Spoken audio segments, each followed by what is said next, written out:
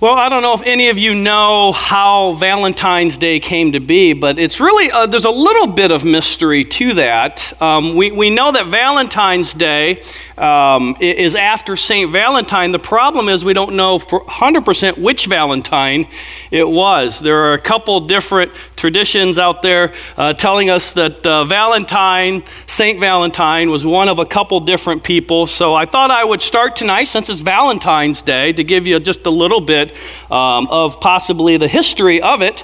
Now, one of them is a man by the name of a priest known as St. Valentine, who lived in the 3rd century in Rome.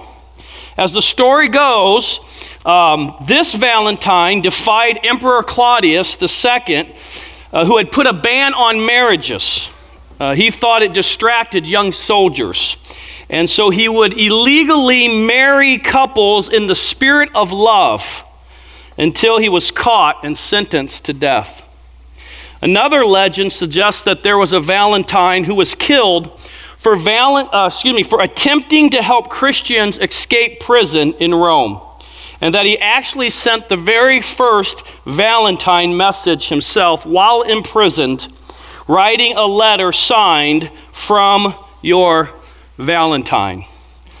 Now, I don't know how both stories of persecution and death led to a holiday about love, but it has.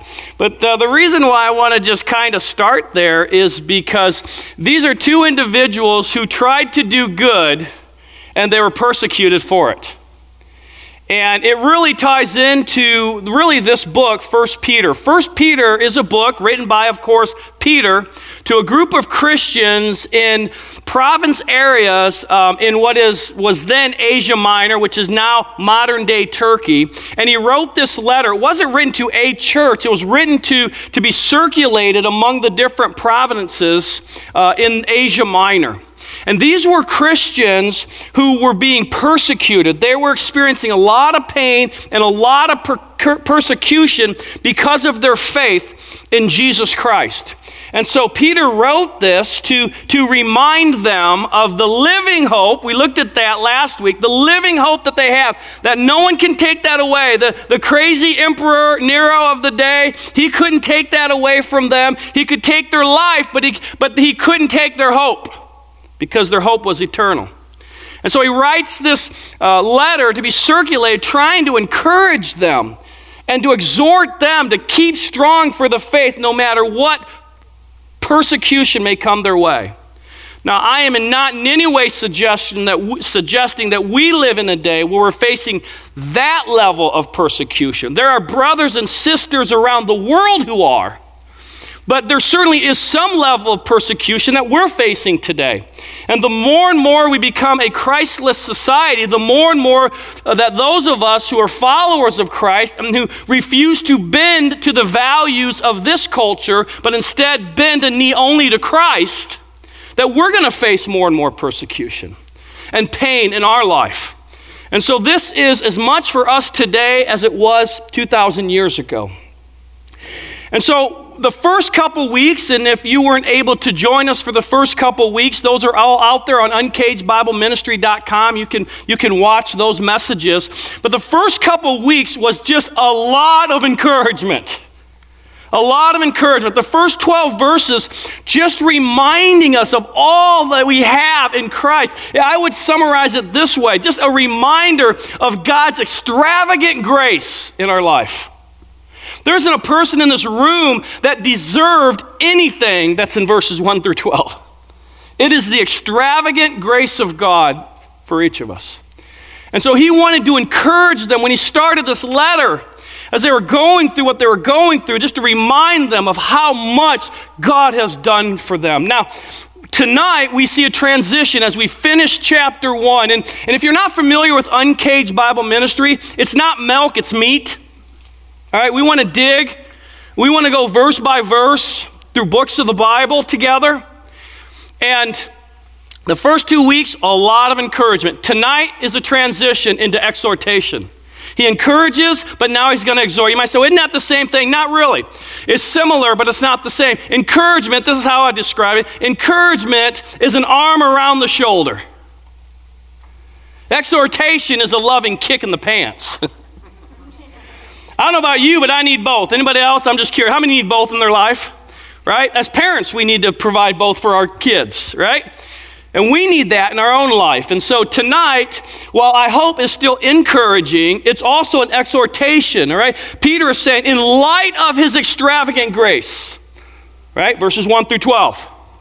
This then is how we ought to live in light of that. What I'm calling it for tonight is 3 responses to God's extravagant grace. 3 responses to God's extravagant grace. And we're going to cover a lot of ground tonight. So take good notes. I would encourage you to do that. Let's go ahead. Let's do this. Let's stand and let's read all of chapter 1, verses 13 through 25. And then we'll come back and we'll really dive in, right? Therefore, preparing your minds for action and being sober-minded, set your hope fully on the grace that will be brought to you at the revelation of Jesus Christ. As obedient children, do not be conformed to the passions of your former ignorance. But as he who called you is holy, you also be holy in all of your conduct, since it is written, you shall be holy, for I am holy. And if you call on him as Father, who judges impartially according to each one's deeds, conduct yourselves with fear throughout the time of your exile, knowing that you were ransomed from the futile ways inherited from your forefathers, not with perishable things such as silver or gold, but with the precious blood of Christ, like that of a lamb without blemish or spot. He was foreknown before the foundation of the world, but was made manifest in the last times for the sake of you, who through him are believers in God, who raised him from the dead and gave him glory, so that your faith and hope are in God. Having purified your souls by your obedience to the truth for a sincere brotherly love, love one another earnestly from a pure heart, since you have been born again, not of perishable seed, but of imperishable, through the living and abiding word of God. For all flesh is like grass, and all its glory like the flower of grass. The grass withers and the flower falls, but the word of the Lord remains forever. And this word is the good news that was preached to you, and all God's people said, amen. Go ahead and have a seat. Go ahead and have a seat, please. So here's the first of the 3 responses to God's extravagant grace in our lives. Number 1 is we need to think right. We need to think right. That's covered in verse 13. Verse 13 says, therefore, preparing your minds for action and being sober-minded, put your hope fully on the grace that will be brought to you at the revelation of Jesus Christ. The first response is we need to start thinking right.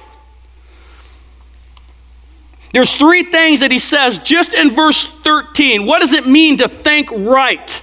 As we lean into a world that's becoming more and more Christ-less. How do we be Christ-like when the world's becoming more Christ-less? It begins in the mind.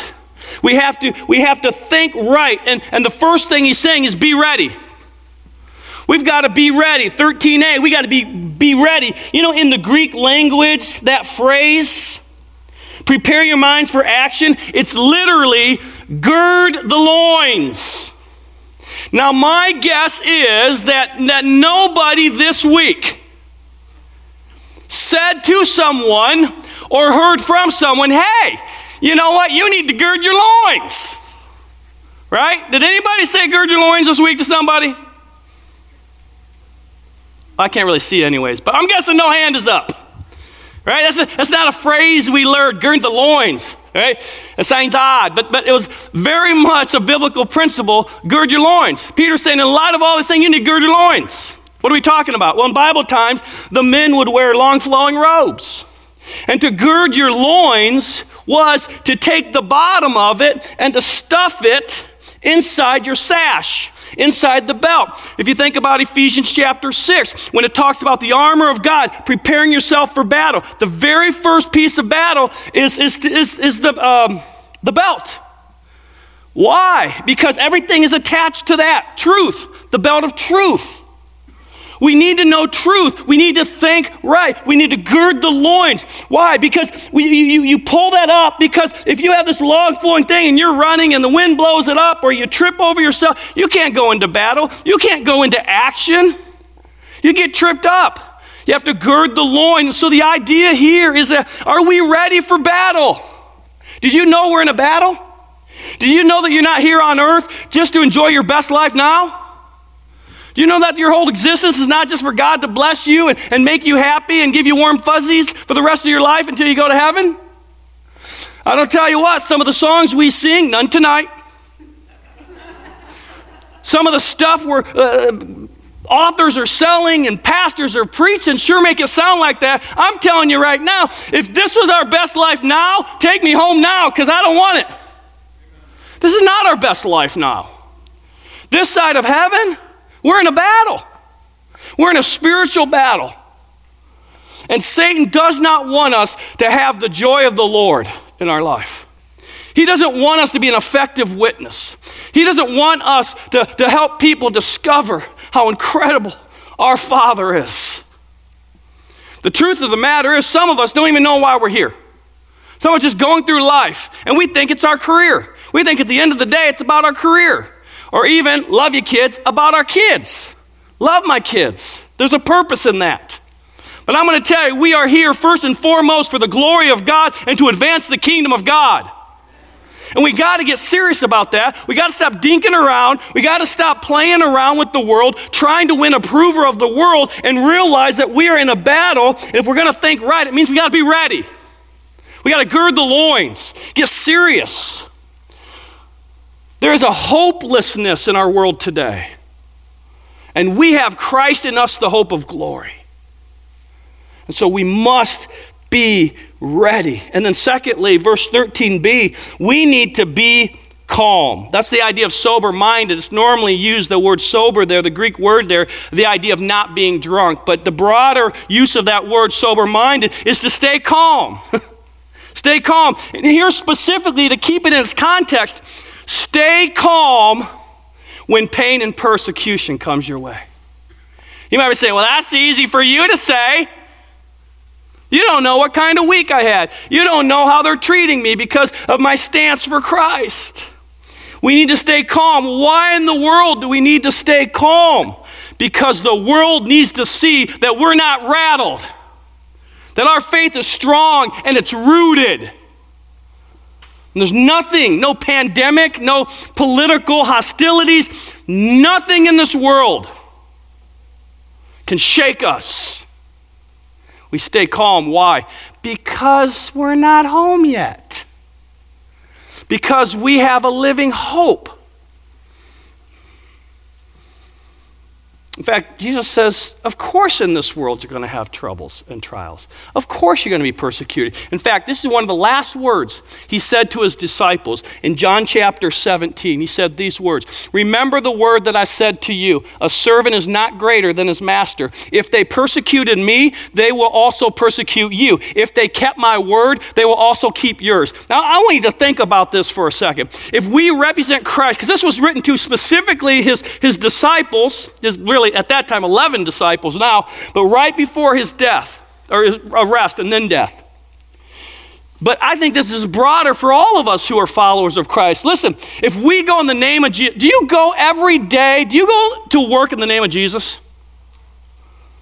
Do you go watch your kid play soccer and sit in the stands in the name of Jesus? Do you walk by and you see maybe someone that's homeless or someone that's struggling and do you see them and treat them in the name of Jesus?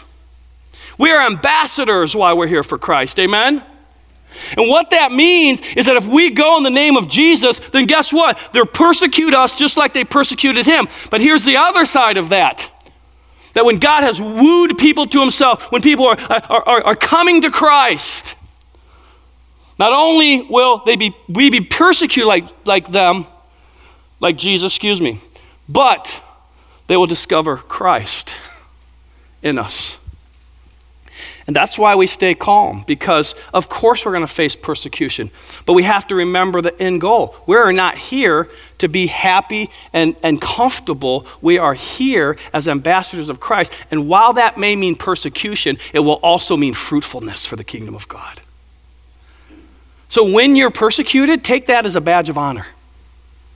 See that as a good thing, not a bad thing. In fact, Jesus said this in the Beatitudes.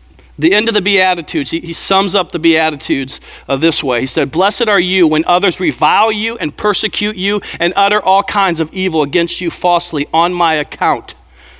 Now, sometimes we earn those things. I don't know what we're talking about. We're talking about on my account when we're standing in the name of Christ and refusing to bow to the world.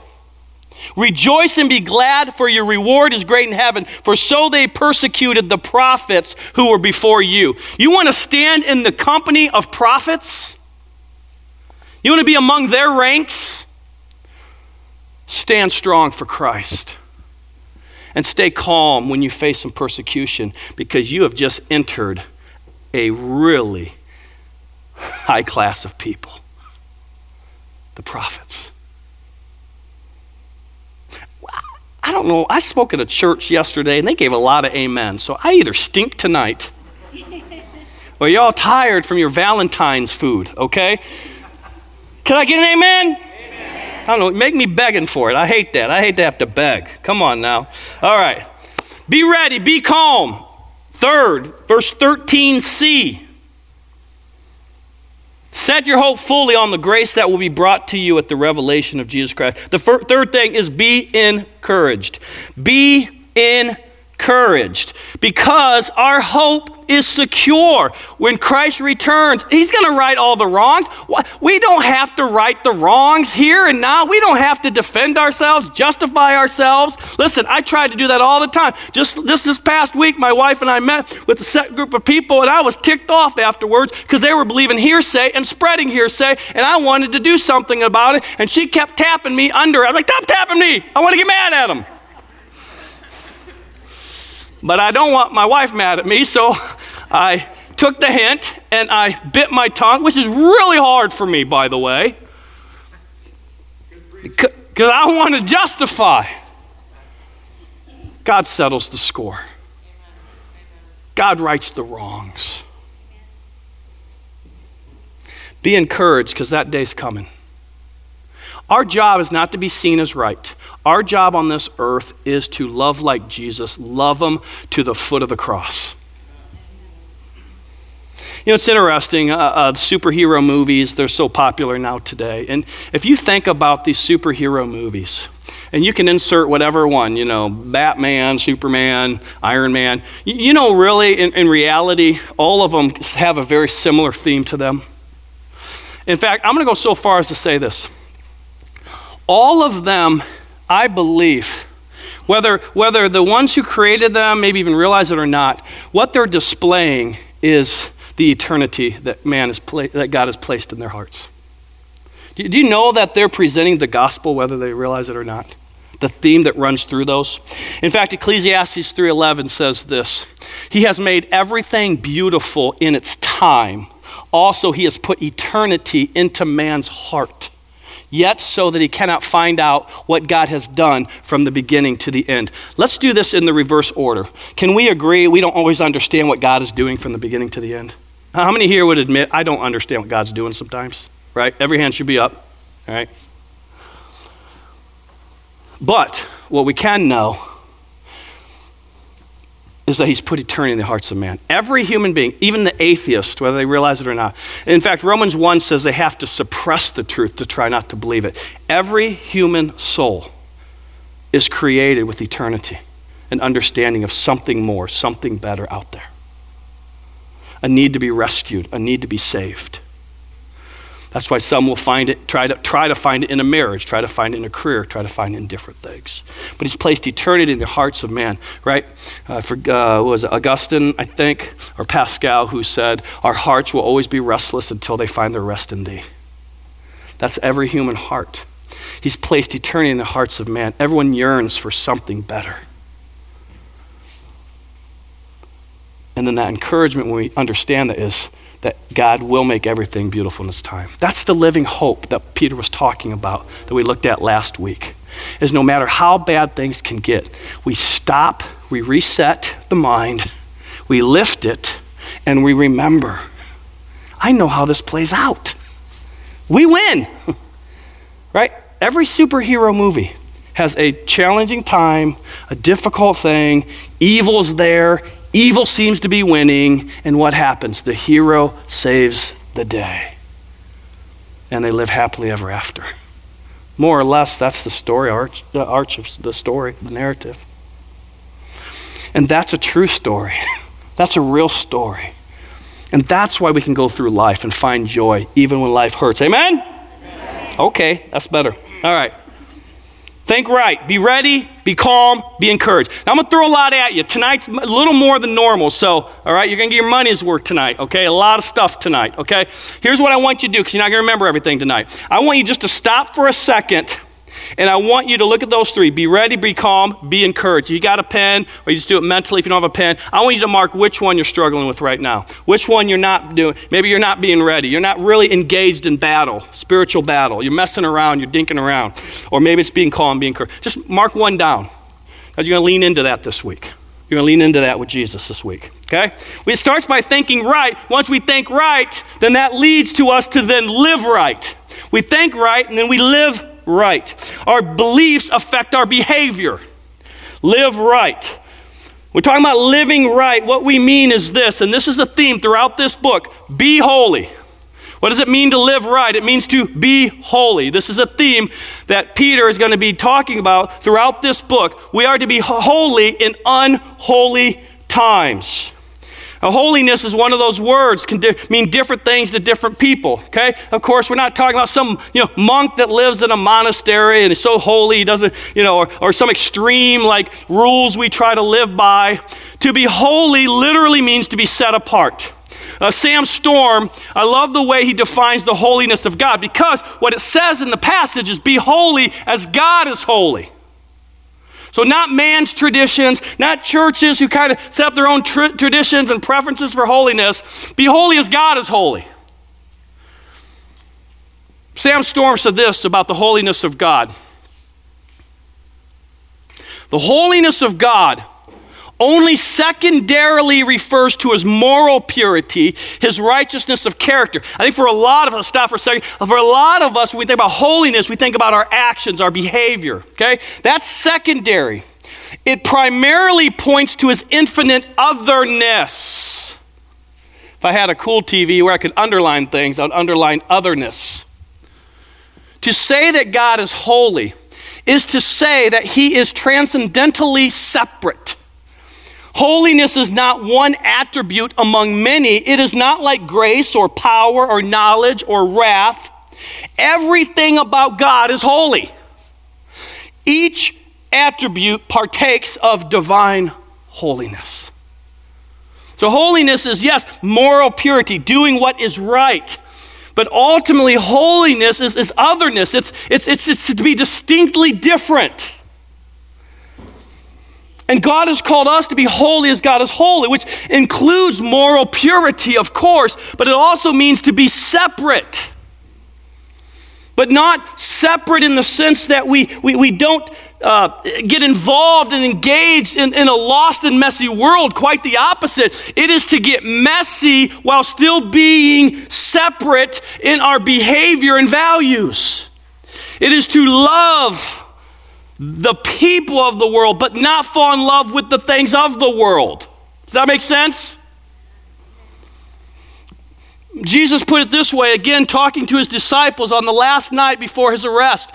I have given them your word and the world, this is praying to God about his disciples. I have given them your word and the world has hated them because they are not of the world. Just as I am not of the world, I do not ask that you take them out of the world. This is the problem with some churches. They want to separate completely. They want to live in a holy huddle. They only want to be around other people that think like them, act like them. That is not what God has called us to. He has called us to engage a lost and messy world. Amen. So he's not asking them to be taken out of the world, but that you keep them from the evil one. They are not of the world, just as I am not of the world. So when we're talking about being holy, yes, moral purity is involved, and we'll address that in future weeks. But tonight, what I want us to think about is this idea that we understand, as Peter said, that we are elect exiles, that we are in this world, but it's not home. And so we can't tighten our grip so much on the things in this world. Because in this world, people die. In this world, things get stolen. In this world, you get cancer. We loosen the grips, and we don't make our joy about things in this world turning out right. Because guess what? My Bible says this world is under a curse that will only be restored at the return of Christ. And so we bring a glimmer of hope to this world. We bring the kingdom of God values to this world. We don't attach ourselves to this world, because if you understand, first, or I think it's 2 Peter maybe, it's going to burn and be renewed into a new heavens and new earth. So to be holy is to engage in the world, but to make sure that this is not our home, and to think and to behave accordingly. So let me just give you a couple how-tos of holiness in these verses. Look at verse 14a, and for the sake of time, I'm going to just kind of mention them, not spend too much time at these, but write them down. And listen, man, in your time with Jesus this week, man, just lean into this stuff, okay? 14a. As obedient children, do not be conformed to the passion of your ignorance. 14a, right? Obedient children. I love that it refers to us obedient children. So the how-tos of holiness, first of all, have the faith of a child. Have the faith of a child. And Jesus liked to use that metaphor, that our faith should be a childlike faith. Obedient children, what does that mean? A child trusts. A child believes that his parent, his dad or his mom can do anything. Then they become teenagers and you're a loser, okay? But when they're little, when they're children, they think you're awesome and they're great and you can do anything. And they trust you and they want to please you.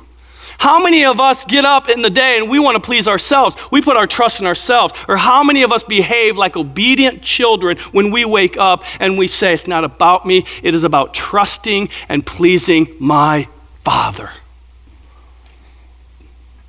That's the beginning point. Is it about me and my glory and my ambitions?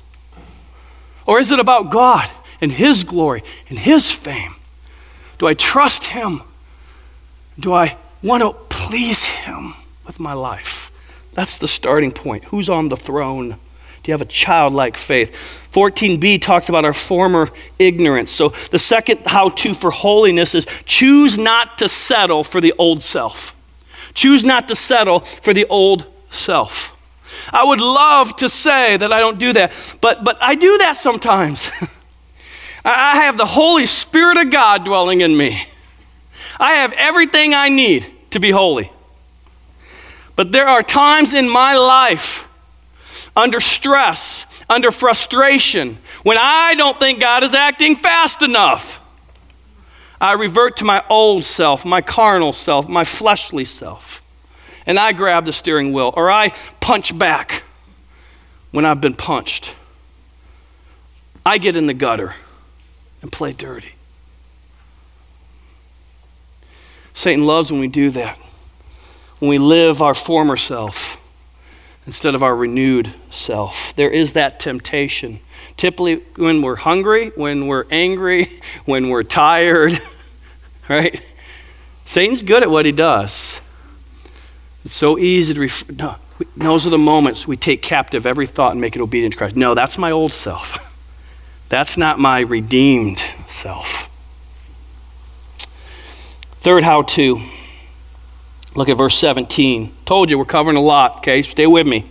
And if you call on Him as Father who judges impartially according to each one's deeds, conduct yourselves with fear throughout the time of your exile. This is a challenging one in the world today because I think in some ways we've created a glorified grandpa in the sky, right? Where you know, it's kind of, oh shucks, I know sometimes they're naughty, but boy, aren't they cute? where, he just wants to spoil me with stuff. No, I want to tell you, God's love is not a pampering love, it's a perfecting love. And there are times we need encouragement and we just need the comfort of God. But there are times that we also need to be pushed and challenged, and we need to be reminded that God is still a holy God. And by the way, even for believers, there's no condemnation for those who are in Christ Jesus, but even for believers, we will stand someday and give an account. We can fool people, we would never fool God. And so there's this holy fear that we still live with, not being afraid of God, but being in awe of God. And so in awe of him, we just want to please him, and we just want to hear those words, well done, good and faithful servant. And so thirdly, the how-to of holiness, we need to remember that we will give an account. We will stand and give an account to our Father. Look at verse 18 and 19. Knowing that you were ransomed from the futile ways inherited from your forefathers, not with perishable things such as silver or gold, but with the precious blood of Christ, like that of a lamb without blemish or spot. I'm guessing that you've seen a lot of red today. Love, red. Tonight, we want to celebrate. Not human love, but God's love, most demonstrated in the fact that his son Jesus would allow himself to be slaughtered on a cross. When the Bible says he could call down, while hanging on the cross, he could call down a legion of angels if he wanted to and stop it at any moment. But he willingly embraced the cross. Was tortured so bad, it says in the Old Testament, he wasn't even recognizable. He didn't even look human. He was crucified to pay our debt. His blood ransomed us. And thank God he rose from the dead, or that would be a really depressing story.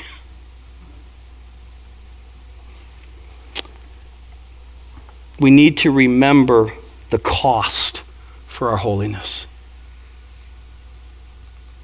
You can't be holy if you don't know Jesus. But if you know Christ, not only can you be holy, positionally, right? You're clothed in the righteousness of Christ, but you now have resurrection power to practically be holy. Nope. I'm going to do that again because I heard 2 amens and that is not going to work. I don't care if it's a Monday night. I don't care if we're tired. Or I don't care if you had a lot of sugar today because of Valentine's Day. That's just not going to work, okay? When Christ died on the cross and rose from the dead, that didn't just make us positionally holy where we're clothed in the righteousness of Christ, but now we have resurrection power to be practically holy. Amen. There we go. Stop making me work for it. I'm hungry. I haven't eaten dinner yet. I'm waiting to do a Valentine's dinner with my wife. Come on. Don't make me work so hard tonight. Remember the cost for our holiness. Not in shame. There's no shame. We're the beloved. But as motivation, friends. Motivation. That we have a Savior that's all in for us. He went to the cross. That's what it cost. That's why my encouragement on a regular basis is always remember to preach the gospel to yourself. As J.D. Greer put it, we never move beyond the gospel. We only move deeper into the gospel. Every day, sing of the gospel of Jesus Christ. Every day, take time to dwell. Don't drift too far away from the cross. Every day, let that just wow you again and again, the depth of the love of God for us. Amen? Amen. One more there under living right on how to be holy. Look at verse 20 and 21. He was foreknown before the foundation of the world, but was made manifest in the last times for the sake of you, who through him are believers in God, who raised him from the dead and gave him glory, so that your faith and hope are in God. Remember the power that dwells in you. You have resurrection power dwelling in you. Well, it don't feel like it. It means you're not stepping out then. By faith. A.W. Tozer, and I'm kind of paraphrasing because I just thought of it, but A.W. Tozer said, God wants to do impossible things through his believers, but instead we settle for doing what we can do. Start stepping out by faith, and you might just start seeing the power of the resurrection at work in your life.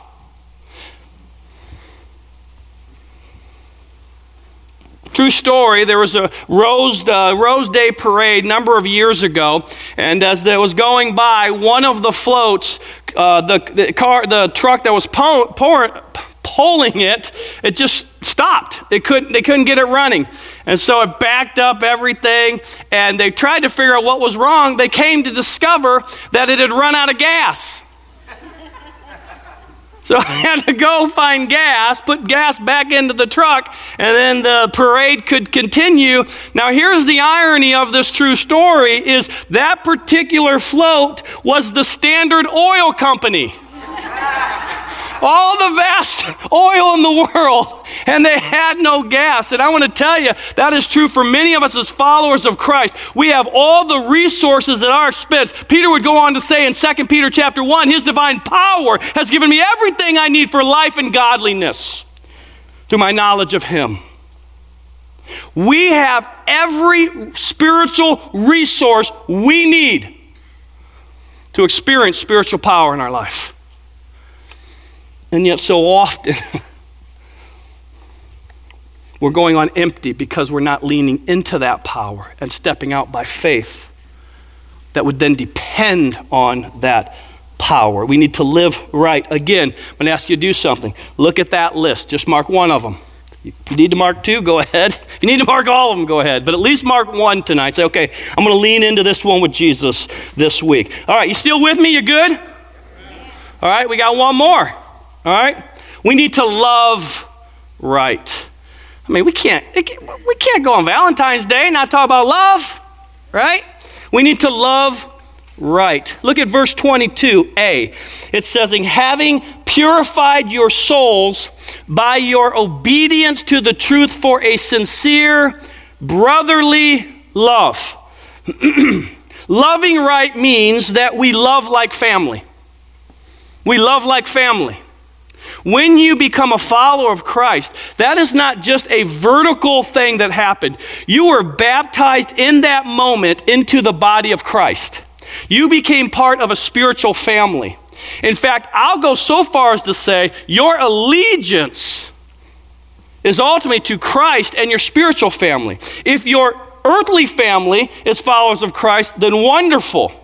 But I am telling you, I have counseled with people who say, well, we don't really go to church. We're not really involved because my husband doesn't want to, or my kids don't really want to. I don't care, man. You're a follower of Christ. Your allegiance is to Jesus Christ first. Not to a spouse, not to your kids, not to your parents. Your allegiance is to Christ first. And you do life with other believers and followers of Christ because we have been called, we've been commanded to do the one another's. It doesn't mean we abandon and don't love our earthly family, and if they're followers of Christ, certainly. But I'm going to tell you, we are family if you are in Christ. And there is a bond there that's special, and we need one another.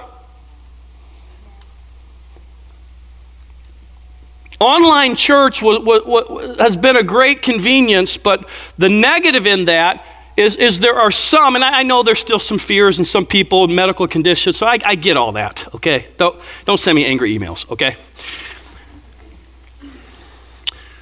The Bible says in Hebrews 10, do not get in the habit, or what's it say? It says something really good. It says, be in the habit.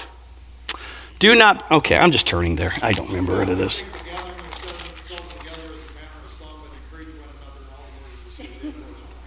Well, listen to the birthday boy today. That prayer really did some work on him.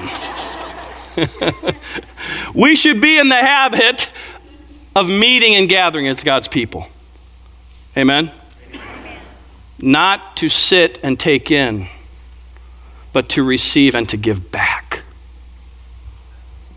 So brotherly love is to love people, other believers in Christ like their family, and I would say love the world, demonstrate to the world what the love of Christ is like and what it could be like for them to be part of the spiritual family of God. In brotherly love, I don't know, I had a brother, but we were very, by the time he became my stepbrother, I was already in high school, so we didn't hang out together in school. So I never grew up with a brother. And I have 4 sons, and 2 of them, 2 sets are close to. Brotherly love is a fascinating thing. I mean, it really, truly is a love-hate relationship. I mean, it's like 1 minute they're literally beating the snot out of each other, and then I like to watch it because it's kind of fun watching them fight, and then Becky makes me break it up. But then 10 minutes later they're laughing and goofing around throwing the football. That's so weird. But that's kind of how it is. I'm gonna be mean to you. We used to say to Austin, so our oldest son is TJ and next oldest is Austin, and Austin's not here, TJ's here, and don't deny it, it's true. Man, TJ used to just beat the snot out of Austin. Austin, that dog that gets beat but keeps coming back for more. Man, why do you love your brother? I don't get it. Now they're the best of friends and he's going to be in his wedding and whatnot. But that brother, my point is that brotherly love is an interesting dynamic. They will fight, but then they will defend each other and be the best of friends. And so I was just kind of thinking about that idea of brotherly love. Here's the deal. Sometimes we're going to fight with our brothers and sisters. And I'm going to tell you, and without going into detail, God has really convicted me this week. I need to love certain people with the more brotherly love than I have. You see, this isn't just for the people that are nice to us, that treat us well. This is for anybody. This is our enemies, even. Right? Jesus said, love your enemies, pray for them, bless them, love them. So what would that look like in your life this week to show a brotherly, a sisterly love? And I'm going to tell you, the moment we say, well, they don't deserve it, time out. We want God to play that way? We want God to only love us well when we deserve it? Remember what we're calling this? Our response to extravagant love. Extravagant grace. Right? That grace extends from vertical to horizontal relationships. I need to keep moving here, but loving right means we love like family. Secondly, verse 22b. I'm in 1 Corinthians somehow. Don't know how I got there. Give me a second. There we go. Verse 22b. Love one another earnestly from a pure heart. Second thing is we need to love with pure motives. We need to love with pure motives. We can act loving, but love flows out of the heart. Amen? I'm going to tell you, sadly, sometimes church is sometimes, and this is why many have left the church, is sometimes the most fakey place you can go. And that breaks my heart. Why is it church is the place where we act like we have it all together? I never understood that. Those of you that know me, that have heard my teaching, I air my dirty laundry. Multiple churches I've been in I have been reprimanded for that. You're too transparent. Really? I'm supposed to be way up here and people way down here? Is that how's that supposed to be? I think it's Martin Luther who said, man, all we are beggars who have learned where to go to find food, helping other beggars learn where to find food. You know what I am? Like Paul, I'm the worst of sinners. Saved by the grace of God. Church ought to be the most open, honest, transparent place. The most patient place with each other. Where we go the extra mile for one another. We come in not trying to impress, but with pure hearts. When we don't have it all together and someone says, how you doing? We say, not that great. Would you pray over me? You know, some of you know I'm launching a church. You know what I want that church to be? I want to see the service happening outside of the service. I want to see the lobby area, people praying over each other. I want church to be a place that's full of broken people, willing to admit they're broken. I want a place where we can be open and honest, and our motives are pure, that just flows out of honest love for one another. I say a lot there, but I'll wrap it up with one last thing. Verse 23 to 25. I say the best for last. Since you have been born again, not of perishable seed, but of imperishable, through the living and abiding word of God. For all flesh is like grass, and all its glory like the flower of grass. The grass withers and the flower falls, but the word of the Lord remains forever.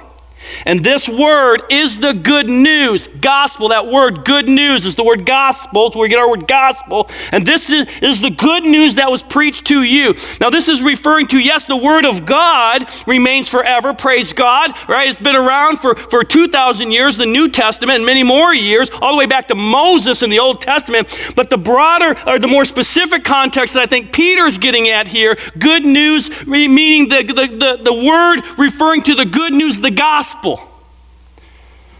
That there's power in the gospel and it endures forever. The work of the gospel of what Christ did on our behalf, his death and resurrection, that endures forever. It covers us till we meet Jesus face to face. See, the last thing is this: if we're going to love right, not only are we to love like family and love with pure motives, but lastly, we are to love in light of the gospel.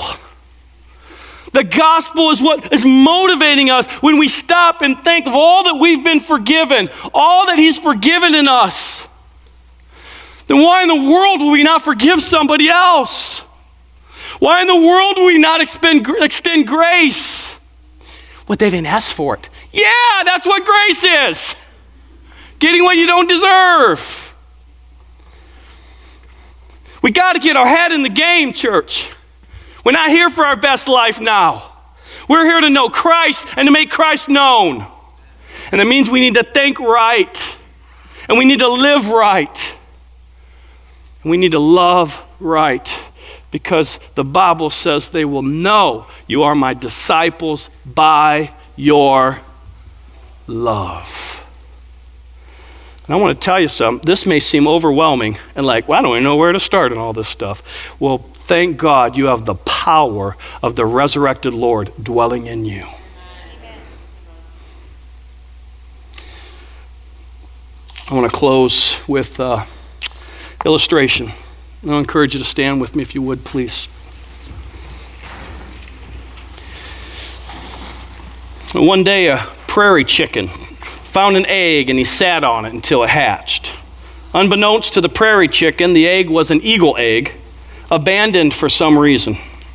That's how an eagle egg came to be born in a family of prairie chickens. While the eagle is the greatest of all birds, soaring above the heights with grace and ease, the prairie chicken doesn't even know how to fly. They spend their days eating garbage for food.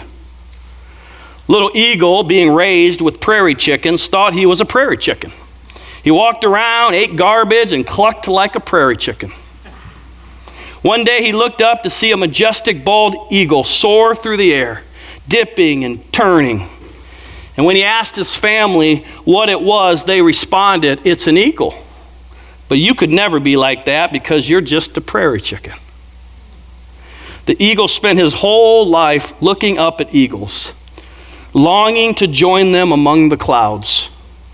It never once occurred to him to lift his wings and try to fly. The eagle died thinking he was just a prairie chicken. Friends, you and I have the Holy Spirit of God in us.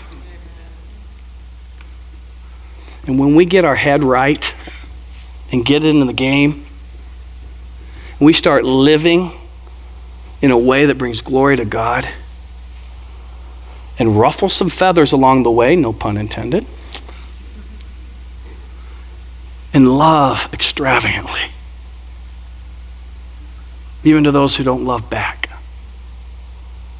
you will start flying like an eagle. You will experience the joy of the Lord now. You will see impact in your life, because this is not our best life now. But it sure can be a joy-filled life until the life comes. But we got to get our heads in the game. Think right, live right, love right. And all God's people said, amen. Father God, thank you for your holy and precious word. So much meat. Really just scratched the surface. So Father, just thank you for it. May we just lean in and saturate our soul with these words throughout the week, Father. Thank you that there is indeed power at work in us if we would just step out and fly by faith. Thank you for all you've done for us, Father. May we love extravagantly this week. May we live holy, and may we be focused and realize we are in a battle for the hearts and souls of mankind. For your glory, in Jesus' name, amen.